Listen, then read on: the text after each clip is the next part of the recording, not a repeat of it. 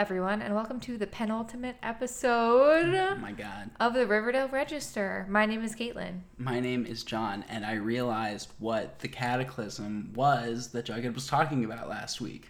I don't actually... It's Hurricane Hillary. Oh, yeah, that's a problem. He was warning us. He was. Isn't that crazy? Wow, the show is so... how do you say it? Omniscient? Yes, but it's not. That's not the right word, I don't think, either. Oh my God, it's the second to last episode. Right. It's the last episode where we can have a rumor mill. And we really can. Right, but we already kind of know what happens next week. Yeah, or more or less. I mean, we know it's going to end. I guess, no, we can still have a rumor mill. We don't know exactly what's going to happen. What if we just, instead of even basing it on what we know will happen, we just send out wild predictions of what could be a Riverdale finale? I mean, we only know so little about what will actually happen that I really think any of our predictions are going to be, like, pretty, wrong. Yeah. So have fun with it. I'm excited. So, John, we did get so many comments from the audience this week.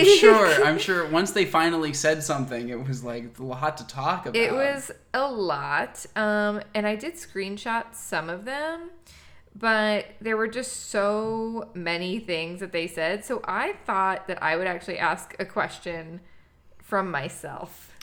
Okay. If you had to rank who you think in order who the main characters of Riverdale are. You have to go from like, this is the main this is the top 4 main characters in order. Who would you say is the least main of the main characters to the most main of the main characters? I just feel like the main 4 would be those, but honestly, sure. Cheryl might be above one of them. That's what I'm trying to, exactly. But it's like, Veronica had a lot of plots. Right, she did. But like, I don't know if it makes you like a main character. Does screen time make you a main character? Jughead, Archie, and Betty are duking it out for that top slot. But I feel like Archie gets left behind a little bit. I think it's going to be Jughead is the main character. Oh, that's hard. That's the thing. This is why I wanted it to be a question. Betty is the main character. You think? Well, yes. Because of the end? Because of how they've written this whole final season. Okay. I could see... Betty is the main character. Jughead is second. Then Archie, then Cheryl, and Veronica are tied. So I would... This is so hard because narrator, protagonist, and like main character all feel really different. Yeah. Like, I would say, like, Archie is, like, the protagonist of Jughead's story, but he does not necessarily get, like, even remotely the screen time that a lot of other characters get. And his storylines never really feel that significant compared to everyone else. Right. Like, you could... He's never in, like, he's never the focus of, like, the murder mystery plot. Right. He's even like when his dad is almost murdered. Right, exactly. He's always, like, kind of going off and doing his own, like, emotional arc, but never, like... I don't know, did he, like, solve anything? Did he, like, fix anything? This season? Well, not this season, but, like, in any season. Like, did he really do anything? I mean, he put out some fires. He did. I don't think that really... Yeah. Remember when he put out that fire and there was some... They didn't save that man in that 2 minutes before? Yes, exactly. So he really didn't do anything. But yeah, it's just, like, thinking about it now, it's like, yeah, like, I guess... I feel like Jughead being the narrator is, like, different than him being the main character. But whose story is he telling? He's telling Riverdale's story, but you would think a show based on Archie comics would be telling Archie's story more. And I think it started out like that for like 2 episodes. And quickly they were like, that's not the interesting thing. And the Veronica story was like, for 1 season, it was like, your dad's a criminal. Right. How do you feel about that? And she's like, I have really complicated feelings about that. And then they introduced her father, and her father was like, we're going to talk about this boy now. Yeah. This is about him and me. We're going to bring him back to the focus, I need you to step aside while I talk to this boy. Yeah, what a weird show this has been. It's been so fun. But what a crazy, crazy time. Would you like to know the name of this episode? Chapter 136. Yeah, would you like to know what the title is? Yeah. It's called The Golden Age of Television. Do you know how on top of things I am? I think you're about to Google the golden age of television. No. But like conceptually, that's too. I have previously Googled earlier today the golden age of television. Okay. I know what it looks like I'm Googling. I'm only Googling it because I screenshotted it. And it comes up now when you Google things on your iPhone. So basically the golden age of television was between 1948 and 1959, and it's considered the golden age of television because of a mix of pioneering shows from Howdy Doody to I Love Lucy to Dragnet. Basically, it's when TV started shaping America's culture. So you may hear today the golden age of television referenced. It's also kind of like 1999 onward, like kind of the Breaking Bad, the West Wing, like all of those kinds of shows. I think kind of started what they call the second golden age of television. You think that starts in 99? That's what they said on the internet. But I can't Google it because then I would have been Googling it. But that's what they said. But I do think maybe not 99. That feels a little bit early. But no, you got Sopranos. That was early. But what's relevant about the original golden age of television? Well, they're watching television. It's the golden age, and they're watching television. You're killing me here. Wait, what do you mean? I mean, Wait, what do you mean? You're like, I Googled golden age of television, and you start talking about shows from the 90s. Well, we're talking about the phrase, the golden age of television. Yeah. So the golden age of television, in this case, is like the 50s. Right. Yes. What defined that? The live TV shows, like I Love Lucy, all those little things. Right. Dragnet, whatever that is. I don't know, Dragnet. It's a cop show. It's the cop show. It's the inventor of all cop shows. They worked very closely with the LAPD to get information on cases to use in Dragnet, and they use that to spread propaganda around the country. Did we learn this in school? No, I watch video essays for fun. Okay, this was my thing I mentioned last time. You mentioned it last time. Did you mention Dragnet, or you mentioned just video essays? No, I just mentioned, like... Yes, I remember that. I was like, wait. I was like, no, this is the first time I've ever heard this term. But, like, wasn't the golden age of television also known for, like, the Hays Code and all of the stuff where it's, like, people couldn't share the same bed in any TV show, Did not say Wasn't that. it always black and white? Did not say that in my research. Sorry, did not say that in my research. It said, television heightened the nation's sense of shared community, fostered for decades by radio. Americans can now see events happening thousands of miles away from the comfort of their living rooms or local taverns. And this is the first paragraph on the Wikipedia page? No. This is from some CBS website. Okay. So, I don't know, but it's very exciting. It's a very exciting age of television. We're praised regularly for our nuance. I like to think that it's because of me. This episode was written by Roberto, who hasn't written or apparently seen an episode this season since Don't Worry, Darling. Oh, that was the first one. Right. That was when they were not worried. Right. That was the episode that ended with Jughead discovering his hat that was literally never seen again. Oh, R.I.P. hat. Are we ever going to get that hat back? Do you think that Betty is going to find that hat and, like, wear it or something in the last episode? Maybe. It'll just be like on some kid's head and she'll be like, that reminds me of Jughead. Right. And it'll be beautiful. Everybody on X, not Twitter, but X, is saying that the Riverdale finale is really good. And probably because it doesn't have anything to do with anything that happened this season on Riverdale. Very possible. But I'm excited. I think it's probably going to be one of those things of, like, the reason the season felt like there wasn't a ship guiding it was because they spent all of their time thinking about the series finale. Series finale. So why even have 20 episodes? They wanted our podcast, John. They needed us to discuss This everything. episode was written by Roberto and Tessa Williams. Oh, hell yeah, Tessa Williams. Which is awesome that Tessa Williams gets that kind of boost, I think. Love it. Who previously wrote Archie, the musical, this season, and Love every it. other musical episodes and in treatment, and great stuff. Amazing. When sort of they were in treatment, and then probably should have continued to be in treatment, but never were again. Yeah. Yeah. And this episode was directed by Tara Defoe, her third ever directorial credit, and they're all Riverdale episodes. Hell yeah. Death at a Funeral was the first one. Don't remember that one. Yeah. I'm so Blue sorry. Collar was the second one. Is that...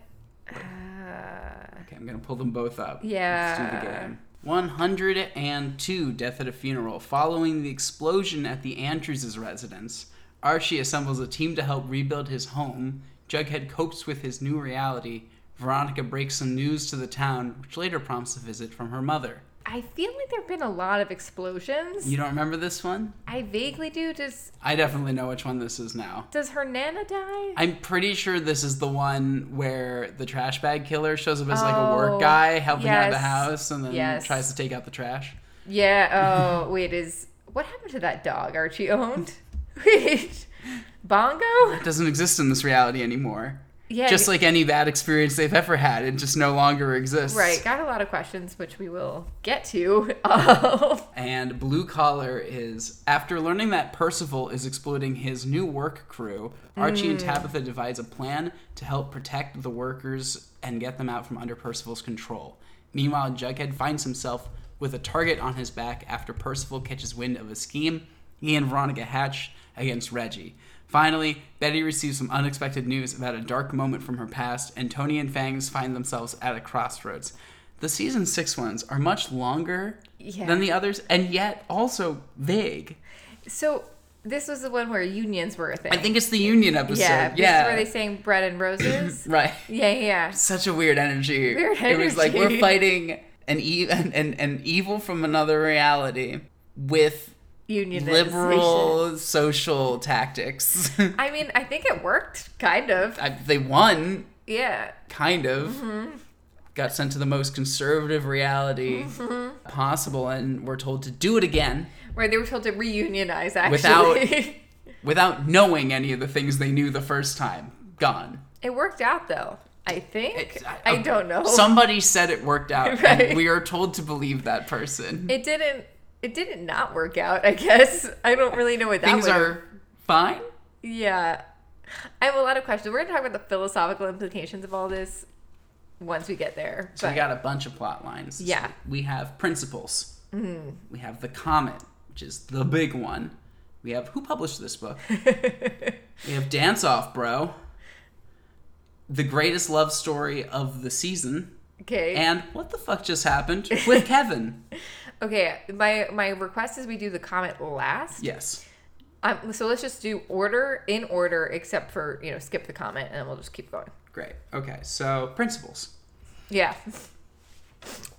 The loose ends we all needed to tie up. We were all thinking about this. According to Jughead's voiceover, this was the moment, instead of the death of Jason Blossom in the 2020s, or teens. Some years. This was the moment Riverdale realized it wasn't the perfect town it thought it was. Because of the plot of the Americans happening. Right, the Americans. In the weird gothic rich person's house. Right. Surprise, they're evil and we're building a bomb. Yeah, the people who were so staunchly capitalist and American were actually Russian spies. Yeah, well, apparently all adults in this time period hate joy. Right. It doesn't matter what their political affiliation, they just hate joy and giving their kids love. Yeah. God forbid they might turn out empathetic. Right. Crazy. So, thanks to total dumb luck, they foiled the bomb plot. Like, if Clifford Blossom hadn't been like, come here, kids, I gotta show you a Moloch statue, none of this would have happened. Right, he could have just not. He would have just kept building his bomb. He could have just put it in his office and be like, oh, it's a weird thing, so it's not important. Yeah, no one would have even asked, I don't think. Who cares? Principal Featherhead steps down as school principal for personal reasons. Yeah. Even though it's unclear if he was ever actually connected to the bomb. I think he was. Not sure how or why. It would have been cool to say how or why. Yeah. You could have made it an episode.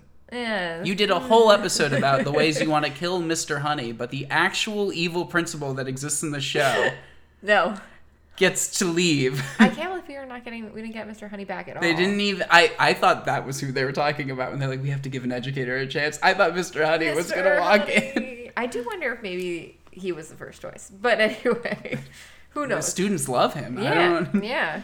Oh, you mean as the villain principal for the season? No, I thought that maybe Mr. Honey would come back at the end, but no. Yeah, well, there's still time. Sure. there is still time. And I think Bughead might get back together. We'll see. There's still time. Again, remember when the principal was doing the therapy thing with Betty and she was like, you're a creep and I have proof, and it was tenuous, but the show wanted us to believe it mattered. Yeah. You could have fired him then. Yeah, but who would have fired him? they all look out for themselves. Yeah. If he puts the other men in danger, they would turn on him in a second and throw him to the curb, like what happens here. I really thought all these three men, I thought the psychiatrist and the principal were the same person, so this was very confusing for me. It's so weird when one walks out and then another one walks in a different door and you're like, same guy though, right? No, but like literally, I'm like, I cannot tell the difference between those two men. It's like the twins from The Queen's Gambit. I have not watched The Queen's Gambit. Okay, well, it's like twins in anything you've ever watched ever, but they're not actually twins. It's like the girls from that Disney basketball movie. Thank you. Yes, that's my language. Clearly something you would understand Double better. teamed. Yes, I know. And they're not even a little bit looking similar. Thank you. And I think about this like all the time because they really do not look alike at all. This is what you think about all the time. All the time. It comes into my head very regularly, honestly, because I'm like, why would you just like either just get twins? Like either get they're out there, right? Exactly. They play basketball, certainly. It's insane. Like you couldn't find two tall blonde twins who want to be actors, like in LA. Like they don't exist. Like come on. Sorry, I know we're busy talking about this other thing, but it's just great the kind of stuff that like. Ask Kaitlin to look into the golden age of television, and she's like, "I'll give you an overview at best." Ask her about a middling Disney Channel original movie that came out in the mid-2000s, and she's like, I know everything about this movie. Yeah, do you need an essay? I will give you this essay.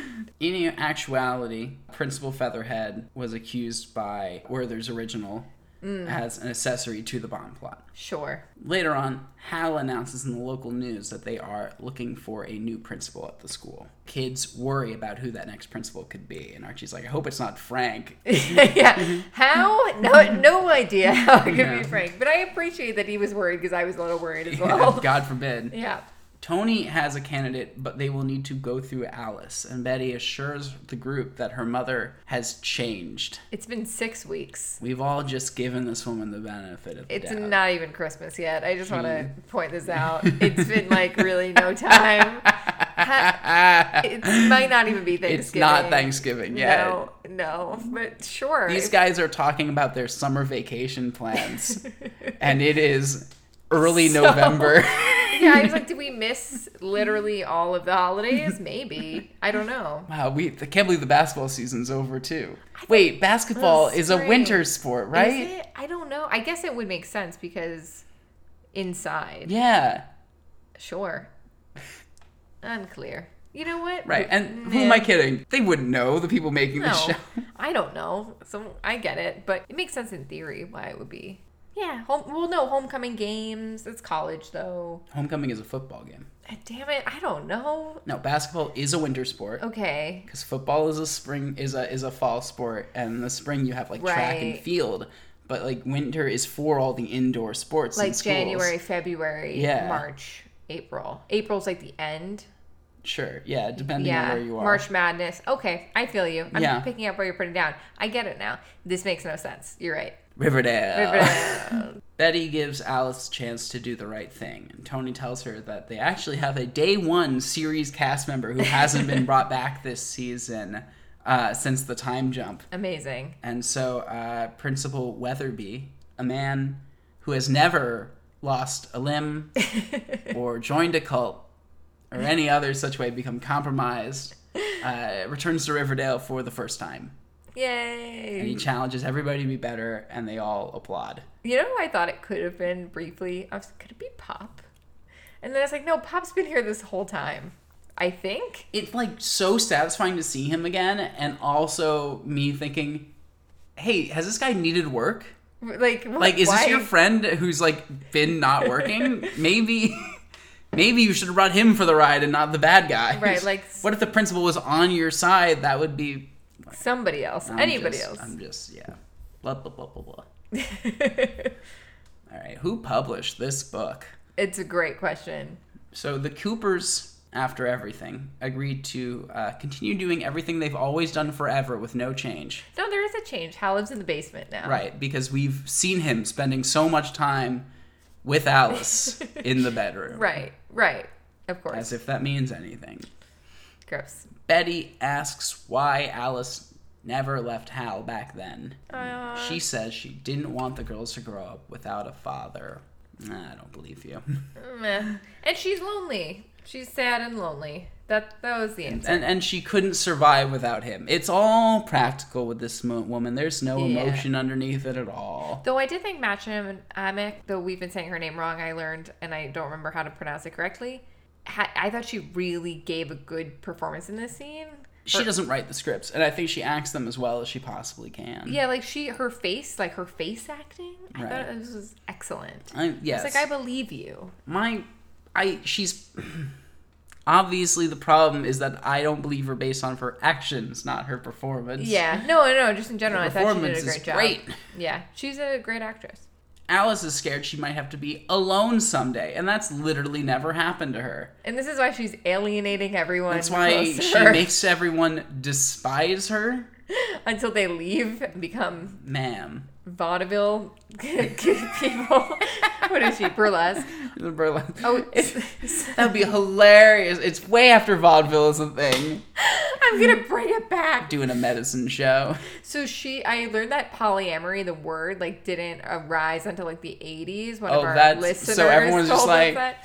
What does that mean? Right, exactly. So it's just a thing that she said. I guess amory is a concept, but they're just oh, okay, poly, love, yeah, right, great. Exactly. That's fine. Kind of works still, but maybe she invented it in this universe. That's very funny. Yeah. Betty goes to the post office where she receives in the mail a single copy of her book, The Teenage Mystique, all printed and done. Who published that? Okay, so I think she must. I was thinking about this. I've been looking into self-publishing, and TikTok has been I've been on BookTok, quote unquote. So you could just publish this yourself. But how did she have the money for this? How did she do any of it? I have no idea. It's also, again, been 6 weeks. Right. So. Right. You wrote a book. Right. You wrote a whole book. Whole book. You got your cute little picture. Yeah. To be on the cover. Again, you're 16 years old, but sure. You found someone to publish it off screen. Right. We don't know what's in the book. No idea. She receives one copy of the book. Where are the other copies going? Are they going to her house? I guess. Is she Mom, read this book. Also, we're about to have a lot more of it soon until I can distribute this some places. Right. Yeah. Unclear. You don't have a book deal. Right. Yeah. No idea. You know a publisher in town. Yeah. And it's closing Didn't down. go to them. I don't know.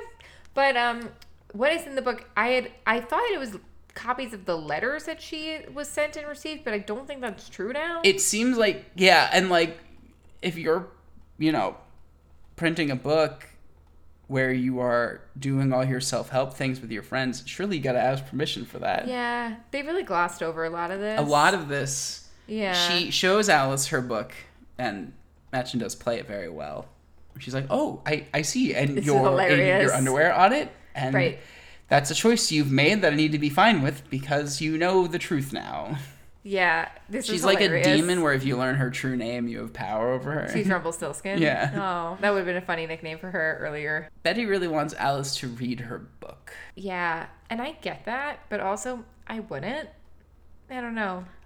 Listen, I wouldn't want my mom to read a book that I wrote about teenagers and their sexual interests. No, because the thing is, it's one thing for your parents to accept you, and another thing for your parents to know intimate details about your life that you don't want them to know. Also, Betty's whole thing is I'm still figuring it out. Right. So yeah, you haven't reached a conclusion. She's 16, yeah, and I'm not saying that 16-year-olds don't have valuable things to say. I do think it's a little bit.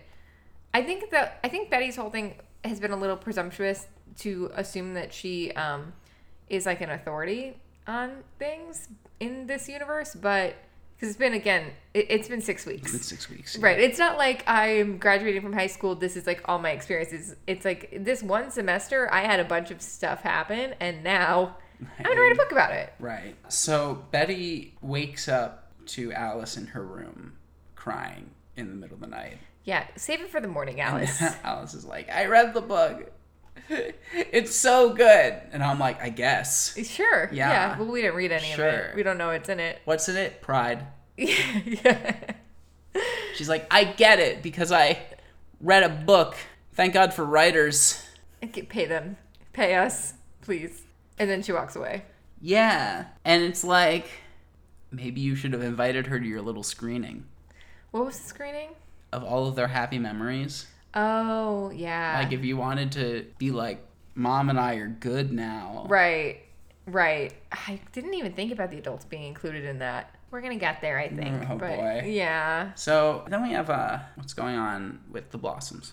Nana Blossom, who I have not seen in a very long time, right, it feels like, is happy Cliff and Penelope are gone. She tells the kids they need to make their family rise from the ashes of all of this turmoil. Sure. And Cheryl announces she already knows her first course of action. Can you guess? I don't remember what it is. I genuinely don't remember what she's talking about. It's the cheerleading squad. Oh, right, and then she's just a dance-off, right? Name me 3 storylines this cheerleading squad has been integral to. There was this stupid love scene where she sang Stupid Love. I don't know. I don't remember that at all. There's a football game and she's like, Stupid Love, Love, Love. And we don't know these people. No. And I cannot, for the life of me, figure out why this girl defines herself based off of this cheerleading squad that, as far as I can tell, has never placed in competition. Right. Are they and good? is not a road to college for her. No, it's very unclear. It also feels like she dropped the cheerleading squad in high school eventually. Like, I guess she was always on the squad, but it just ceased to be very important after a while. So I never personally identified with her after season 1 with this cheerleading squad. Yeah. She was like the weird gothic... and the level of control she demands over it is, like, unrelatable. Yeah. Not, like, in a fun, campy way, because, again, she doesn't use them enough for it to be fun and campy. Well, she also... We just don't know... Like, do they practice all the time because she really wants to win a trophy? Right. It's very unclear. It's like, I think she just likes dolls. Like, having little dolls to play with. So she openly launches a coup against Evelyn. It's really the easiest coup in the world. To take control of a high school cheerleading team. Right. Via dance battle. A callback. Yes. This is hilarious, though, because this dance is not good. I hated it. Yeah, it was bad. And I couldn't tell people were supposed to, like, oh, haha, in the 50s, it's not... they can't possibly dance as good as they could in, like, 2017. Do you know what I mean? Like, was that the joke? Or are we supposed to think this was good? Listen, I'm way back on the... Has anyone ever been convinced to change their opinion on something based on somebody else dancing? And as I told you, multiple times. I'm sorry, Evelyn, but she did dance, and then you ran out of the room crying. Right. And so... I have no choice but to follow Cheryl now. My issue with dance scenes in movies is also, like, it's 2 people who are usually pretty evenly matched, and they usually dance pretty similarly in terms of quality, and yet it's always supposed to be at the end, like, oh my god, she clearly danced so much better than that person. But I never see it. Yeah. You know? I never really... Like, even in the first dance battle, where it was Veronica and Cheryl, I didn't think Veronica was, like, so much better than Cheryl. Yeah. Like, and everyone was like, I remember Betty was like, and who's voting for Veronica? And then it was like, laughs, yeah. Right, and I'm like, what did I just watch? Right. I mean, look, you know, they're babes, you know, and Cheryl will remain the babiest of babes, but I did not really get it. Have you ever even seen a Bring It On? Oh my god, yes, of course I mean, them. They are. Have they seen a Bring It On? Well, this is the 50s. They'd be very confused. I mean, across the board, though. It's like you were like, and she's the head of the cheerleading squad, and defines herself by being the head of the cheerleading squad, but then you don't do anything with the cheerleading squad, and anytime another character enters a plot with the cheerleading squad, it becomes a plot about how they feel like their life is being consumed by Cheryl, and they need to not be in the cheerleading squad, but we never know any characters who are just like, hey, we're all about the cheerleading. Yeah. It's just like, I don't know where I'm even going with this at a certain point. No, I understand what you're saying. I am happy, though, that the cheerleading squad has another lesbian couple. You gotta listen to this. All right, so I love that for them. Evelyn, when challenged to dance pack, screams and runs out of the room. Then Cheryl tells the Vixens that she wants to live in the light and go steady with Tony. And then 2 girls we've never met before hold hands and say they also want to live in the light. I would be like, are you fucking stealing my thunder right now? No, I'm living in the light. Get back in the darkness, you two. You go stand over there. You can have your time tomorrow. This is my light. But, you know, very inclusive cheerleading squad. They all applaud because Cheryl danced so well. Right. they've fixed homophobia and, I don't know, by sexy-ish for the 50s dancing. And that's great. And next follows the greatest love story of the season, which is of course, between Archie and Reggie. Oh, I thought we were going to say Frank and Sheriff Keller, but... No, that's what the fuck just happened. That's fair. It is a one-scene story that doesn't make any sense. It didn't need to exist. It really did not, but I loved it. Every moment. Archie has been reading On the Road by Jack Kerouac. This point is to stop reading. I don't know. He still needs to start writing. Right. Come on. How many poems he's written? 3? It's not enough. And they're not to get girls, so... Well, the one failed when he tried, because she was married. Right, she was definitely married. Archie spends this episode being like, I failed with her. I better go back to the first English teacher. Yeah, right.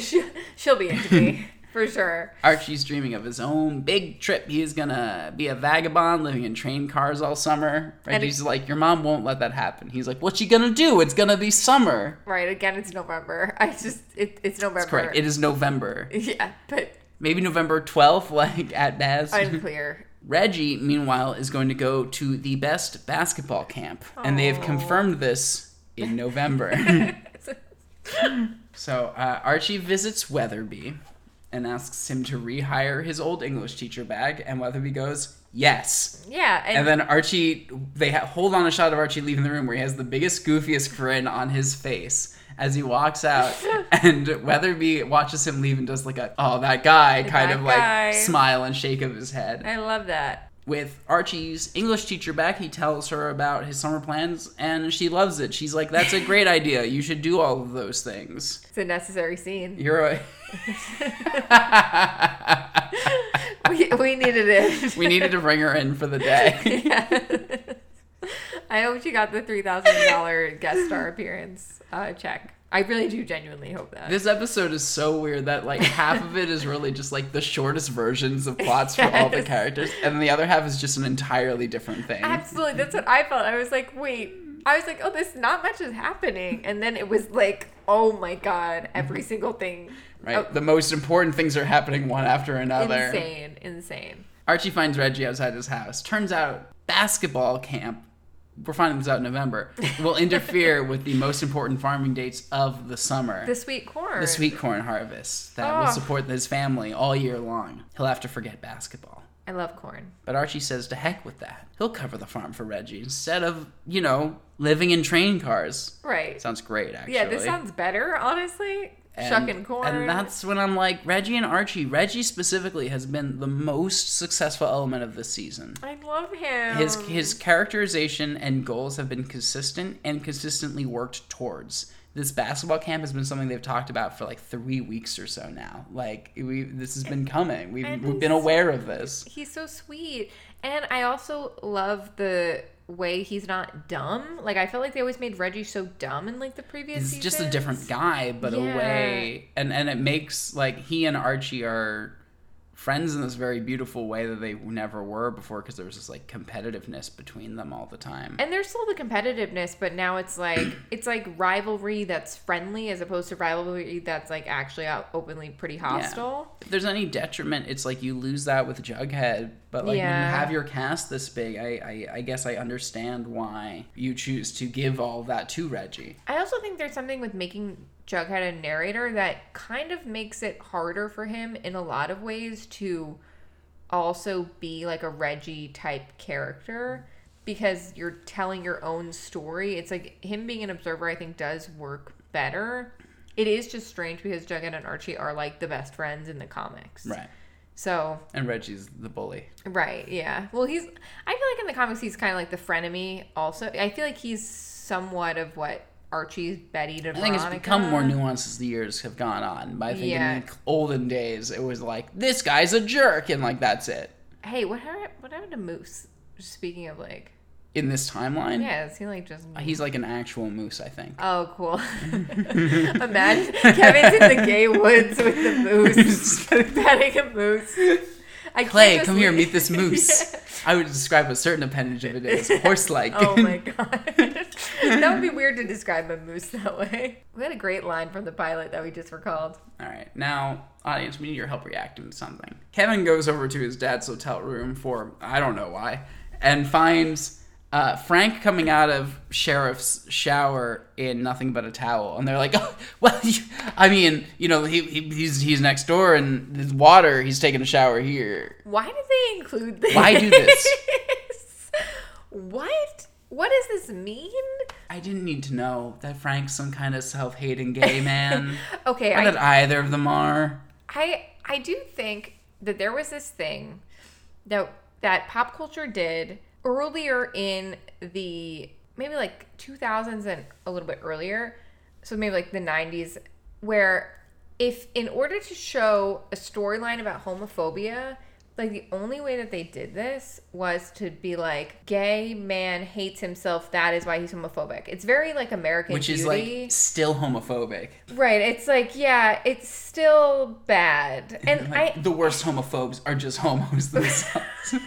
Like, it's just not like I do think that this is potentially true sometimes, maybe, that like people I'm not are saying it can't happen. Right. It feels maybe it's not so true, at least anymore. I feel like I don't like that it can be deployed to be like, see, so they're not so bad. Right, I think no, they're still pretty bad. Right, exactly. I don't care what their truth is. Yeah, yes, exactly. You can be gay and an asshole. Right.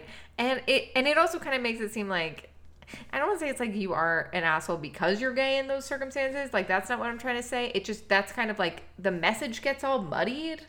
Like, you also, I mean, there's a lot of societal pressures to be straight that people internalize. And I don't think you necessarily don't need to be straight in order to be like hateful because of that. Do you know what I mean? Like, it's like you can still be like, oh, like, I must be straight, I must be straight, I must be straight, without actually being gay and feeling like you need to, like, hatefully express it. Yeah. I know what I'm saying. I'm not sure if it's coming out at all, but... Well, I'll tell you what, the show didn't need to do this. No. And Kevin has stuff going on. Right. A Kevin Clay scene would have been way more appropriate. Yeah. Also, like, are we sure that they hooked up, or is this just like a joke? I think it's implying that they have been together, and that's why Sheriff Keller and the mom divorced, which feels like a crazy thing to throw in at the last minute. Yeah. Right? Like, crazy. I keep forgetting about that, too. Yeah, no, I mean, she was I also have a mom. No, you don't. She was apparently very confusing now. So, are we on the comment? We gotta talk about the comment. Oh, my God. So Jughead finds Werther's original in the principal's office, and he says that he's failing up into the president's subcommittee on teenage delinquents, and specifically how comic books are evil.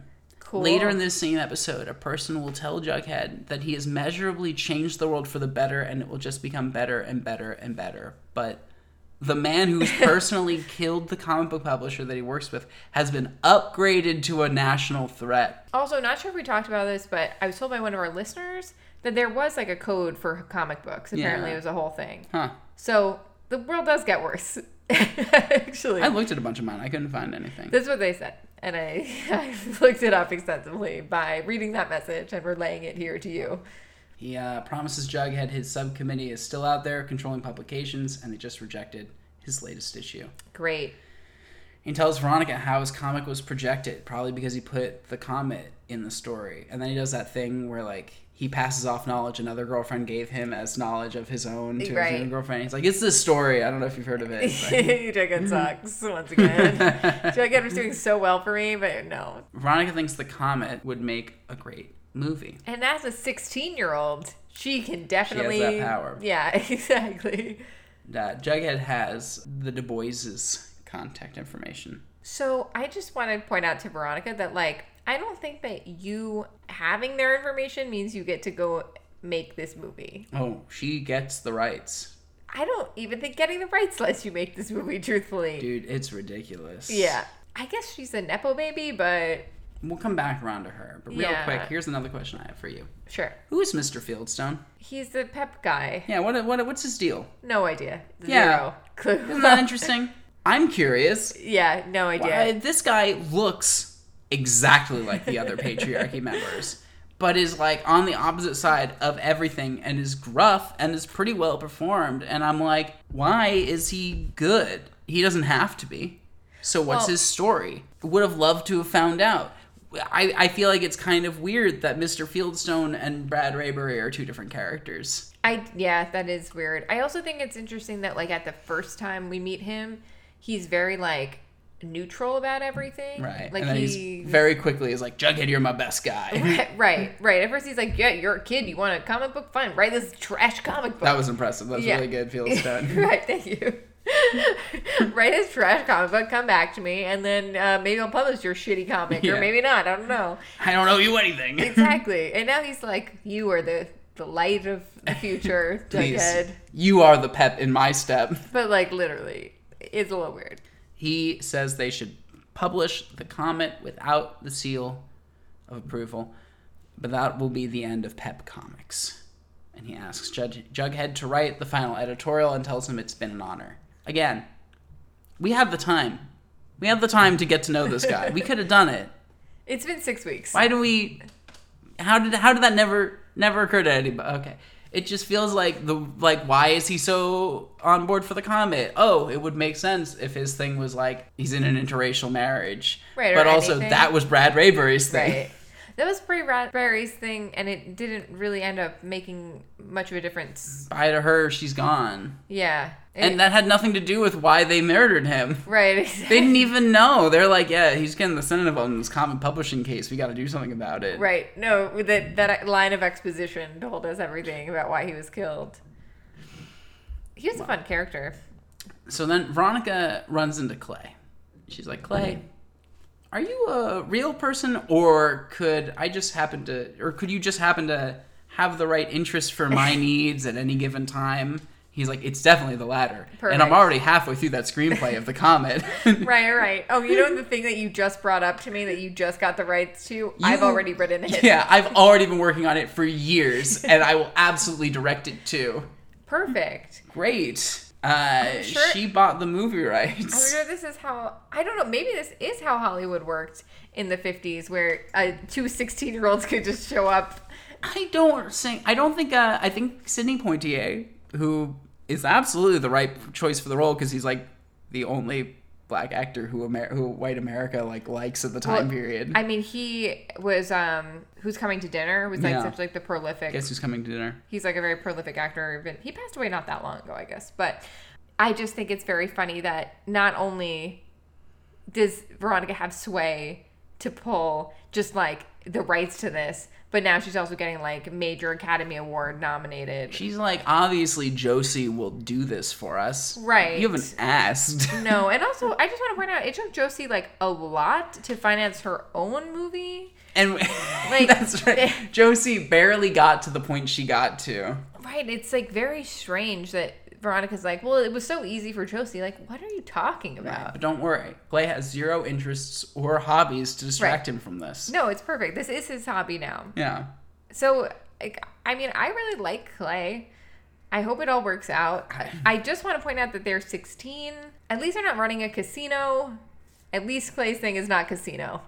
All season, they could have been making this movie. Right. Called The Comet. And we would have all been like, wow, Comet, that's crazy. Because, like, the Comet. And, you know, it could have been like, oh, Clay's in it as, like, the leading man. But also, in reality, he's gay and loves Kevin. And, right. Oh, that's I don't know who the girl is. And it's, like, a whole thing they could have been working on as a team that would have been, like, really fun to see them, like, produce something and build something together that could change the world when it comes out.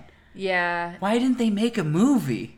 There's a lot of choices. Not a single episode was named Back to the Future this season. Wait, not a single episode was named Back to the Future. We failed. Well, because... we thought this was a given. We also thought that they would go... it was a matter of time. We thought they'd go back to the future. We didn't think... I never would have guessed that they would spend an entire season doing whatever in the 1950s and just resolve it with Jughead coming home and finding Tabitha just sitting there being like, hey, I fixed time.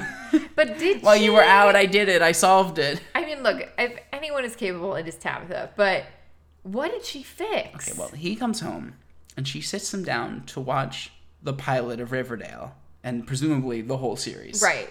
Right, 136 episodes. She's like, correct. She's like, yeah, I don't know if it includes this season. Right, 120 episodes. She's like, yeah, over 100 hours of television later. Yeah. He remembers everything. Does he remember, or is he just watching it? That was my question. Unclear. Right. He's like, I remember everything. He's like crying. She says a bunch of mumbo jumbo that's like, I merged timelines to strengthen the one prime timeline. It's so nonsense that it's like it honestly feels like they did not even try to think about how it would work. And and they hate us for asking questions. Right, exactly. Don't even. You opened this box. So you put a V in the title, and we're like, this is a fun goof we're doing. And we're like, no. You got to explain this. No, they never did. So her goal was keeping them safe, quote unquote, in the 50s. By keeping them safe in the 50s, that would give them a long amount of time so that when the comet hit in like 2020 or whatever year it was, they would be like, she was hoping that she could fix everything before that happened so that they wouldn't die by the bomb. She was giving them like a greater run up and wanted them to repair the world for the final battle. And now she's like, fuck the final battle. Right. You did it. You won. Right. So everything's great. So I guess it doesn't really make sense because Percival Pickens... Forget Percival Pickens. Right. She's out here like, what you guys did this year measurably is going to change the future for the better. In the last 6 weeks. Since September to November now, you've changed the world in such a way where I, an angel, can guarantee for you good will radiate out forever and ever and ever and ever. Why? Because Alice stopped lying to Betty? Right. All these things are very small potatoes.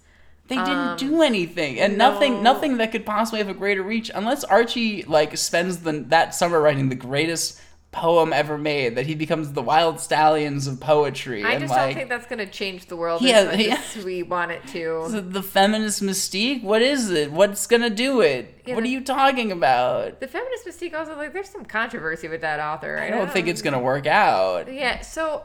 Everyone's going to look at it and be like, is this a teenager? Right, exactly. Why is she in underwear? I feel uncomfortable buying this. I don't think I should own this. No, it feels gross. But it's nice to see Tabitha. Yeah, and she tells him that they'll never go back to the future. Which you could have just said from day one then. Right, like you're stuck here, but... Hey, I'm sorry, you can't go to the future. It doesn't exist, but maybe it could if you do X, Y, or Z. It's a little bit weird, but okay, sure. So she... wants to offer everybody the chance to see their future and decide if they want to remember the future that they see. Okay, here's the other issue that I have with this. It's not their future. It's like an alternate... It's not even them. ...timeline. It's really not them. It's not these people at all. That's been my problem the whole season. It's like, do you want to see a version of your life in which you are played by basically the same actor? Right. Would you like to see an adaptation of your life set in a different time period? Right. But they look and sound just like you? I understand morbid curiosity about wanting to see this. Like, if you're like, do you want to see a remix of your life? I would be like, probably, because sure. But also, like... I'm vain. Yeah, exactly. Of course. But, like, why would... Like, what benefit... Why is Tabitha here with this tape? Or a box set of DVDs or streaming service. It's the second to last episode of the season. Right. If they could have, she never would have come back. But he's like, these people, they have to know. Right. They're so upset. It's very strange. I also wonder if this was originally the series finale plan, and then he got a different idea, and then they got bumped forward, which is why everything else in the episode feels like a smushed up episode of Riverdale. Possibly, but I do feel like you need something else after this. Yeah. That's a fair point. Yeah, it's weird. So Jughead gathers everybody, and for no reason they believe him now when he says they're from the future. He could have just... I was thinking about this. He could have taken this tape to the Babylon and played it and been like, hey, we're doing a special screen. Veronica, my girlfriend, we're doing a special screening, and just played it against their will. Right. How would they play a tape? I don't know. They could figure that out. That seems it is like Angel Tabitha. You can't just make a film reel. Yeah. Come on, you're an angel. What are we doing? I feel like that would have been the least of their concerns. It is also like he comes in, he's like, "Wow, is that a color television?" And I'm looking at it and be like, I mean, if you're gonna go that far, why not bring in a flat screen? Like, go all the way. What are we talking about? Exactly. There's there's a lot of thoughts. I was thinking about how crazy it would be to see television for the first time if you were like living in like a time period before television, then all of a sudden there's a television. You've never seen something like that. Yeah, that's gonna be crazy. Yeah, crazy. And then for it to just become like a regular part of the home that's like always on a little bit. Exactly, insane. No wonder those kinds of adults at that time were like, stay away from it, the radiation or whatever. I mean, the tube, it's messing with you. It could be. Who knows? Archie is first. Jughead introduces him to binge watching in the Virgin Bunker. He's like, this is going to take over 100 hours. Which is, again, like 3 or 4 days. Archie's like, wow, I was a football player, boxer, a vigilante, groomed by a teacher, a fascist crime guy, the army. What am I forgetting? Oh, my God. Boxer, was a firefighter. I feel like he did something else. A veterinarian. Yeah, he owned that animal shelter. Pets. He was a foster kid's parent, kind of, sort of. I was in a calendar once. He was in a calendar. I went to juvie. Oh, he was where in I fought for my life every day. He was at a fight club. I fought a man in a bear costume. Yeah, but a bear in a man costume and a bear costume. It was a wild time for Archie. And he knew his dad. Oh, that was sad. And anytime you bring in a clip of Luke Perry, I'm going to feel something. Yeah, exactly. Basically, anytime they used footage from season 1, I'm like, oh, God, that was a great show. So sad. He doesn't know if anybody else should know, though. It doesn't matter if everybody else chooses to. Betty and Veronica are next. And they're like, a classic Betty and Veronica moment where we don't talk about the sexual chemistry anymore. Right. Also, you're going to be very surprised when you see all these episodes of TV. It's gonna be weird when you're watching this and you're like, we're not in a lot of these together. Yeah. Betty has a lot to take in. Hal, Polly, Chick, Charles, the shady man they killed and hid the body of. What am I forgetting? Jughead, that whole thing. Serpent Queen She dated Jughead for an uncomfortable... the Serpent Queen dance. Yeah. The trash bag killer. Oh, yeah. Agent Drake. Most importantly. Agent Drake. I was in a relationship with Agent Drake. Or I wish I was. Why didn't we revisit that? Is she here in this time? Can I call her? Is she a teenager? She's the person that they're going to find in the final episode. Veronica realized she killed her husband. We forgot. I forgot, certainly. Turned her father into a painting. Her sister into a phone. Her mother into a reality TV star. Andy Cohen was there. Her bar into a casino. Her casino into a convention floor. They did the American Psycho musical at one point. All these things happened pretty recently. Cheryl, Tony, Reggie, Fangs, and Dilton? Sure. Are next. He's important too. Dylan's not going to see himself in this. Yeah, Dylan's like, oh. Who's that guy? Yeah. Who is he? And also, why? He's not in a lot. Yeah, he's in barely like. He's like, by season 4, he's like, hey, can I bail? I can tell I'm not in any more of this. Yeah, imagine. Be like, when do I come back? And Jughead's like, cool, you got to come back at this time for the 100th episode. Great, I'll be there. When Kevin found out Clay isn't a real person, just like his mom, he refused to come. It's like, oh no, it's happening again. Oh no. And same goes to Julian, but he learned he was a doll. That was hilarious. But so no one's even said the word Jason. No, he was a very big part of this whole thing. Like, do you guys not like Trevor? Like, what's going on? We like Trevor. Seems like you had an active choice to be like, and we're not bringing Trevor back. I don't know what the deal is. I know, it's very strange. But you got the voice of an angel in Julian. Yeah, that's true. They all know now, even about the bear and the man in a bear costume. Tabitha gives them the option to forget. Now that you know, you can choose whether you want to know. Because it doesn't matter if you know. That's the other thing. Right. It's like just kind of upsetting. And then Veronica asks for something that like objectively you're like, I don't know if this is actually a good lesson for a character to learn. Sure. She's like, can we just remember the good things? Wipe out all of the plot lines, the serial killers, all of the dark stuff. I don't want to remember anything sad that might have taught me a lesson.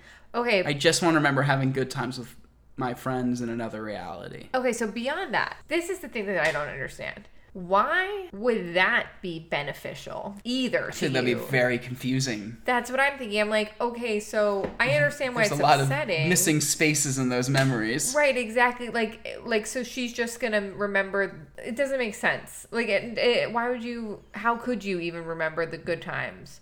How could you could remember your whole life only the good times? I feel like that would give you dementia. Yeah, it's not healthy. Those compounding memories that also you can't form into any kind of coherent order. Right. It really makes no sense. So this is a nonsense. They should just have forgotten everything. Or remembered everything. Yeah, I don't think they should have remembered everything. Frankly, I think a lot of the other stories that are in this episode would have been a lot stronger if we revisited them after we remembered things. Like what? Which one? Betty and Alice. Oh, yeah. If their whole relationship was only bad, and then, Betty downloaded all of her previous memories, that would make a lot more sense for why she could approach her mom in a new light in some way. 80% of that was bad also, but can you imagine if instead of going through what is Alice's deal, and Alice's deal is like a different family tragedy than the family tragedy where she cheated? Yeah. But what if it was the same family tragedy and we had just gotten here at a relevant time where Betty could be like, I actually know all of the things. Yeah, and it's like some version of this, right? And she's like, that's a little more complicated than what I'm going through, but sure, okay. Yeah, that would have been good. Yeah, they watch a montage of only great moments from the series, and I guess I'm jealous of them because that would be how I would only want to remember the series too. So that's why we're gonna start a new podcast called Riverdale Only the Highlights. We do need an editor to chop the whole show into about one 45-minute package sizzle reel. Even Julian, Kevin, and Clay showed up. See, I'm just saying, you could have brought Alice. You could have brought Alice. Yeah. Hal would have had quite an interesting time. Mary would have been like, who's this lady? Yeah, exactly. Wait, I'm not in a lot with your dad. I gotta go find this woman. Jughead realizes he dated Tabitha and runs out to catch her before she ghosts him. Oh. This was sweet. She tells him the real Tabitha settles in Chicago, never returns to Riverdale, and becomes a civil rights advocate. And honestly, good for her. Yeah, I was going to say, thank God. It would be funny if she's like, that's actually the only thing I was worried about. Everything else in here doesn't really matter for the future. She just had to protect, young Tabitha at all costs. Yeah. She has a really confusing line where she's like, remember that time bubble date? And I'm like, no. And if I'm like, no. Okay, you did.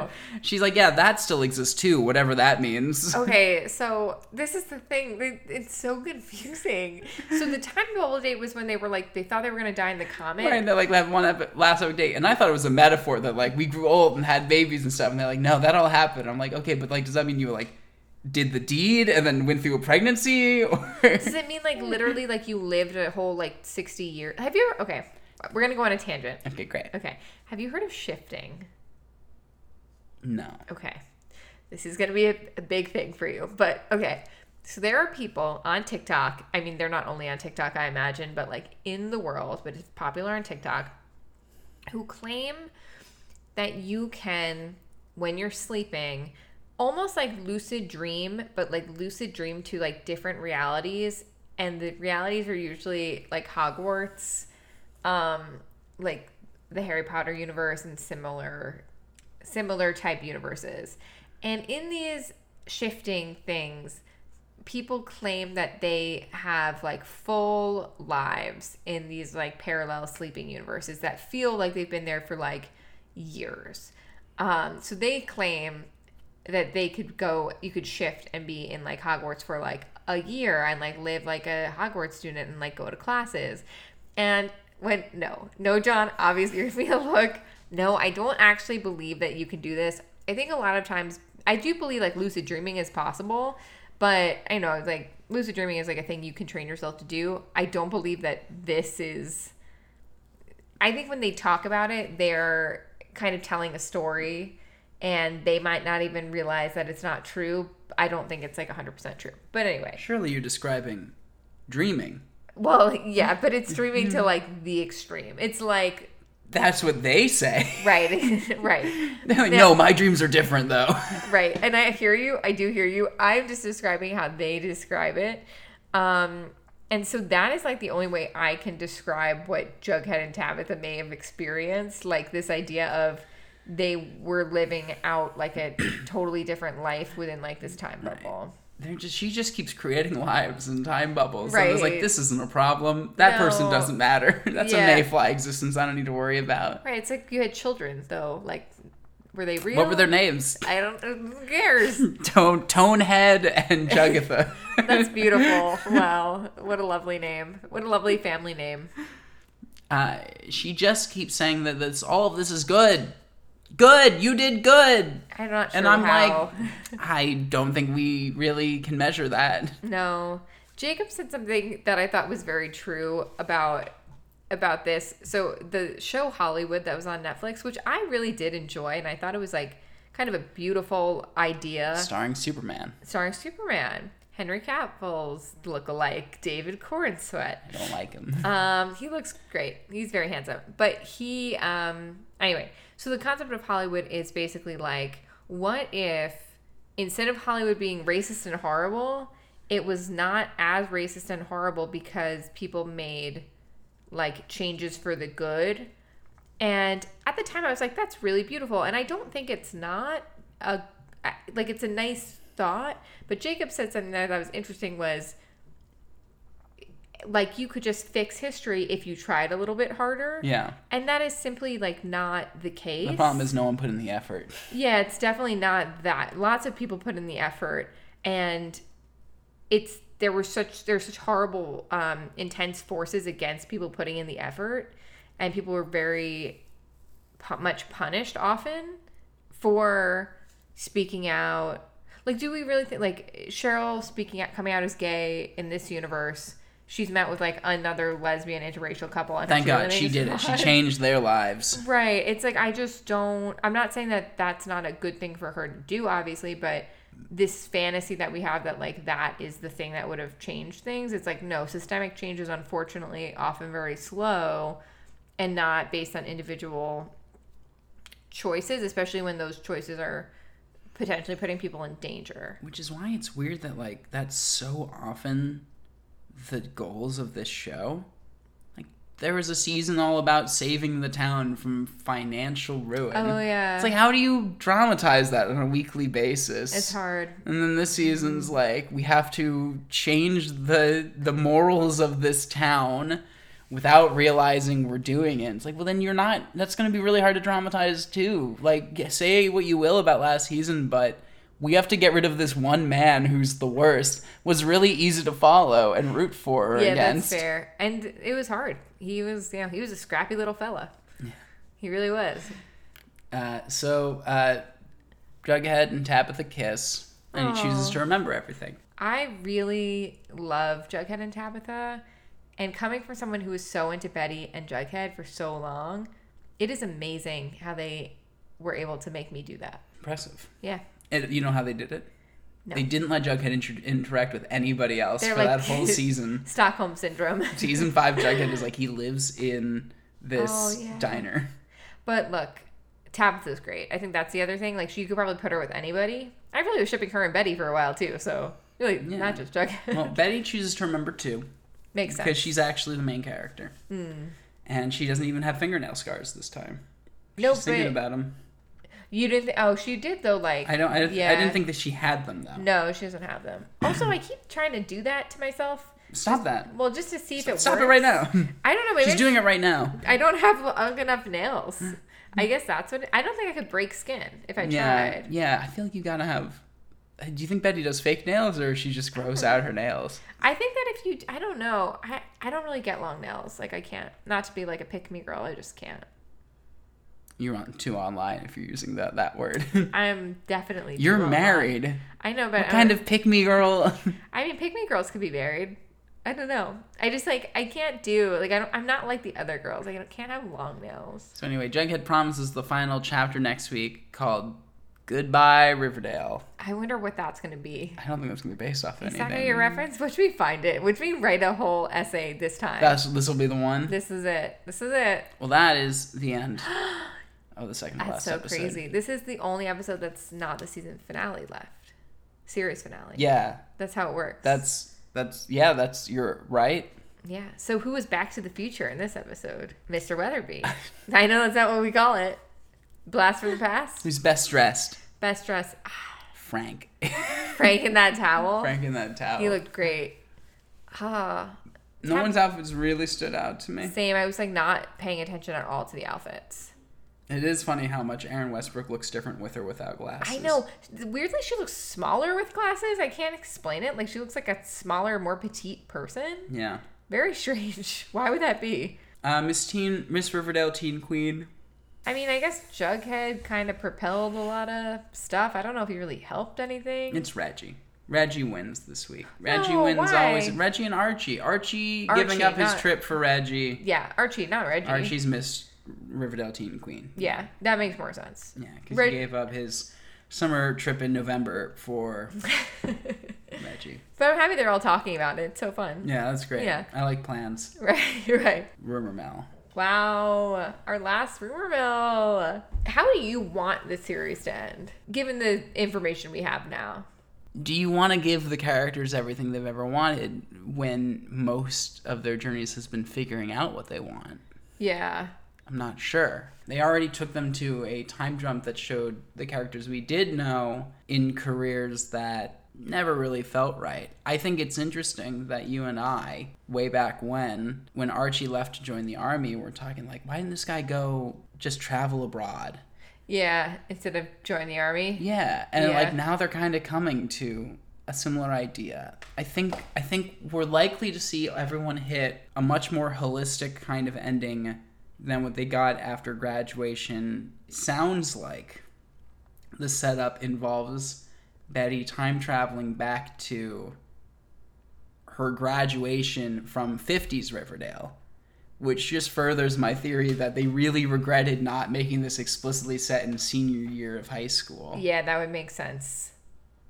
I don't know how I want this to end. Part of me, my thought was that it could end with, this is like, okay, during the, not Riverdale season, but the season after Riverdale, I guess season 7, the Percival Pickens season, or whatever, season 6. My thought was, there was a moment with Tabitha and Veronica where Veronica asked Tabitha, do I end up with Archie? Or does he end up with Betty? And Tabitha's like, I know, but do you want me to tell you? And I was like, what would be satisfying? I was like, really would it be satisfying for Veronica and Archie to end up together? And it wouldn't really be satisfying for Betty and Archie to end up together. But what would have been kind of interesting is if we saw multiple versions of characters. Like if it was like at the end, you realize that what we're watching now is just one version. I was kind of just thinking something very similar of like, yeah, you could kind of do something macro about like, what does Riverdale mean by just talking about you could do like a Spider-Verse multiverse thing of like every you could do like a little clip of the art comedy, do some of the stuff in modern day, some of the stuff in the 50s, show clips of like, oh, this would be like a different Riverdale, you know, here's a black and white noir one or whatever. And like Archie and this relationships, these things keep on happening in different variations forever.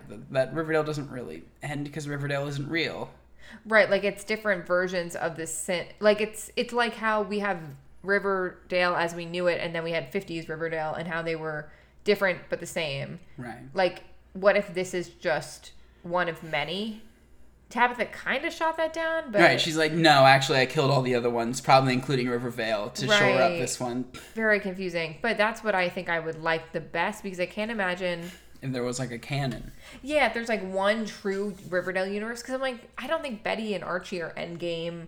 And not to make it all about like Betty and Archie or whatever. Right. But like, that's such a part of the show. Or yeah, everything's said and done. And then it just cuts to Betty and Archie reading a stack of papers at Pops across from Jughead, all dressed in season 1 attire. Just being like, I don't know, man. This book feels like it's a lot and weirdly personal, but also crazy. Right. I don't know. Maybe like first draft. So like, here's a pitch. This last third don't really need. Yeah, just like take it. Everything from graduation. Maybe don't do that. Maybe just do it the first time around. Yeah, I could see that. She's like, it just feels weird that we keep going back to high school. I don't know. Right. Jughead, do you want to date me? Is that what this is? You made it very... She's like, I did earlier in writing it, but then I realized I didn't want to anymore. Right. I wrote a new character in, actually. That girl I'm going to date now. Yeah, the time jump in the middle is and then the other time jump is... What a weird book this would be if this was all sequential, like in a book. But it would also be like a nice thing for it to be revealed it's a book and just be like, oh, they're still teens in the present, also they're teens in the 50s, also they're going out to have fun. I could see this whole thing ending with it being just like a creation of Jughead, like in some way. But it does feel like we kind of it feels like we were going to more likely get that before Riverdale and the comic books guy in the basement. Right. Who we have now completely forgotten exists. So I feel like if that didn't happen... Tabitha killed him. Angel Tabitha was like, you're not allowed to exist anymore. Boop, boop, boop, boop, boop. Right. And how she did that, I don't know. Angel powers. Should we watch the finale episode? Or the finale trailer? Sure. Because I have not watched it. We can absolutely do that. Hey, John, why don't you pull it up on your computer? Because then it would come through your that makes headphones. Sense. Duh. Cool. And then I wouldn't be able to hear it. I never thought about that. I just thought it was like... a choice I've been making that you're like, why would you do that? Right. And I wanted to be polite about it, but hey, look, it's fine. I've been thinking about it the whole time. Yeah. No, it makes sense now. I just didn't think about it more than 2 seconds.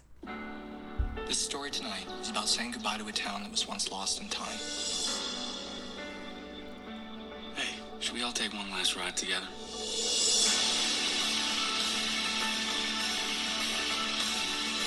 Riverdale, the final episode, this Wednesday at 9/8 Central Wow. on the CW. That's going to be very emotional. Whose grave do you think they're putting flowers on? Fred's.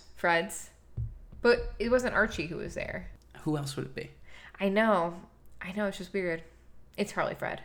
Alice. Good riddance. Bye. So, John, what are you watching?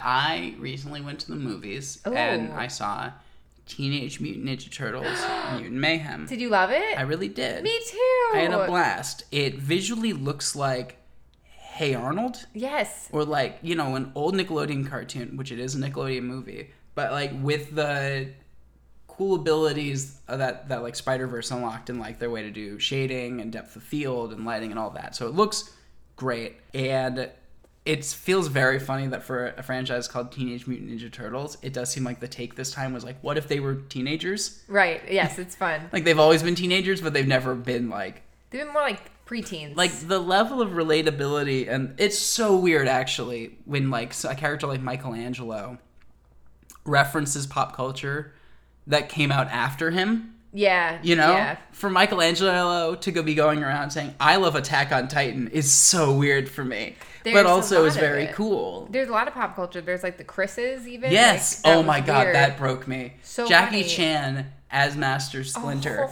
is so good in this movie. And there is a bit with a Chris Pine standee that had me breaking. There is such heart in the movie. Yeah. I like loved it. I thought it was so sweet. And I really have no attachment to Ninja Turtles. Like There's been a lot of these movies. Have there? I watched the old live action ones with the Jim Henson robot mouth. Right. They were okay. Couldn't do a lot of martial arts in them. They had a TV show for a little bit that actually crossed over with the Power Rangers. Was it animated? No, it was live action. They added a fifth turtle who was a girl. Oh, that's cool. Good for them. But then they're not canonically brothers anymore. Oh, Weird stuff. Okay, the brother thing is weirdly endearing. They did like an Yeah. animated movie that was kind of a sequel to those live action movies called TMNT. Then they did the Michael Bay produced. They did like 2 of those Ninja Turtle movies where they're Genuinely big dope. CG live action turtles that had Megan Fox in them and Will Arnett. And oh yes, those didn't come out that long ago. they're not even that old. But I then forgot. to go back to animation in this way, and every 5 years there's a new Teenage Mutant Ninja Turtles cartoon. Also, this is just the best movie of any of them that they've made. Yeah.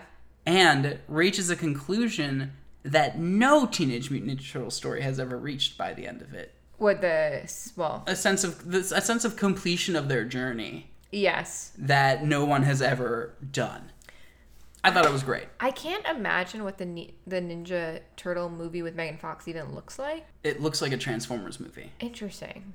Huh. Oh, the turtles are really ugly in it, too. Yeah, I was going to say, I'm like, I knew that movie existed. Like, when you said it, I was like, right, okay, cool. But I cannot imagine, like, the visual of it. Wait, is it, like, really bad? Let's see. Look at these guys. Oh, that's, like, worse than I thought. Yeah. They're, like, literally ugly. Yeah, they're really ugly. And they're huge. Yeah, they're gigantic. They don't look like teenagers at all. No, they definitely don't look like teenagers. This is the one where they introduced that Donatello has glasses and like a little head thing that they've weirdly kept as part of the character. Well, that's good, I guess. Yeah, no, this was all around just the wrong choice. Yes. Definitely the wrong choice. No one was looking for them to be that realistic, my guys, which is crazy, because if you know the history of Turtles, the Teenage Mutant Ninja Turtles were not created as like a kid's thing. Oh, really? They were like an underground comic book that was like dark, and then they just got over time got all the rough edges sanded off until it was like, you know, the Renaissance artists for kids. Right. That's a weird choice in general, but I mean, weird. Those were scary turtles. The Megan Fox ones were scary. Yeah, no. But weirdly, just what's his name? Seth Rogen is like a really good producer, and he knows the right mode to take with these kinds of stories. Because he's been working in the industry for so long. He's been doing it, and like, really, their wants aren't that different from like the characters' wants in something like Superbad. Yeah. The boys in Superbad are gross, and he wrote that movie as a teenager, but they want to be cool and invited to a party where everyone will like them, and that is what the turtles want. It's so cute. It is such a good movie. I really liked it. I really, really did. And I really liked the little romance, like the very like high school feeling crush. Ayo as April O'Neil. She's so good. Oh my god, I can't wait to watch Bottoms. Do you know that movie? No, what's Bottoms? So Bottoms is the same person who did Shiva Baby, but it's basically about these two girls in school who start a fight club to get like the hot cheerleaders to want to like make out with them. Oh. Yeah. So it's like a queer fight club movie. Okay. It looks hilarious. I am so excited to watch it. I think it comes out next week. So what am I watching? I feel like I've seen a lot of movies and I can't think of like... So I saw the movie Shortcomings, which is Randall Park's directorial debut with Sherry Cola from Good Trouble, who I love.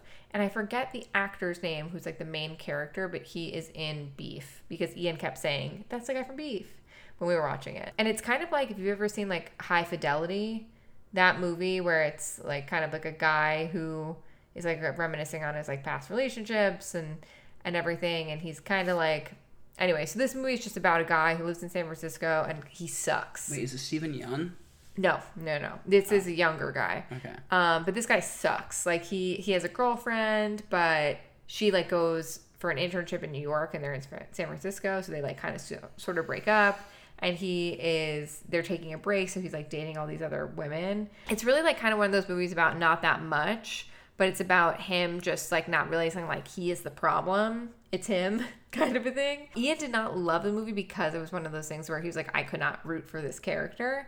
But I thought it was like kind of entertaining and fun. I don't have what was like it called? Shortcomings. I liked it. I understand why I think people might have a hard time with it because it's like there is like an arc for the character, but you don't have like his save the cat moment, you know? Like he doesn't do anything redeeming so that you're like, oh, but there's like that inkling, there's something that I want him to like be better. He kind of sucks the whole time until he finally has like I've been sucking the whole time kind of a moment. So I liked it, but your mileage may vary. All right. Yeah. And where can they find you? Well, you can find me on X, but we're just going to say you can find us on the Riverdale Register podcast, which is on Instagram. And I just want to say, guys, thank you so much. There are so many people lately who have just said the kindest things to us. Oh, really? Yeah, I've been meaning to screenshot and send them to you, and then I've forgotten. Much appreciated community. Yeah, I can't even tell you. People have been like, we've gotten some messages where it's been like, hey, you know, I'm a mom, and like this is my downtime. I like hearing adults talk. They call us adults. How cool is that? You're 30. I know, it's crazy. So young, and yet. But people just sort of being like, you know, I didn't, you know, I don't really have anybody else to watch this show with, so it's fun. It's like I feel like I have somebody to like almost discuss it with, so thank you. Everyone wants to know what we're doing next. Everyone wants us to do another show podcast. I told everyone so nice. TBD what we're doing, but we will keep them updated. But it's been very nice, and I will screenshot all these messages. And please keep messaging me there. I do check it. I don't always check it like every single day, but I try to. And it's been really nice to read everybody's messages. You know, there are a lot of you. I don't know, you know, not thousands, or probably maybe thousands. I don't know. I actually don't know. There are dozens of us. Dozens of us, exactly. But it's been really nice to hear you guys listening to this. It feels really weird. I appreciate it. That was Stella. She was really excited. Yeah. Anyway, I'm going to go make myself one single chocolate chip cookie. Over and out, River Vixens.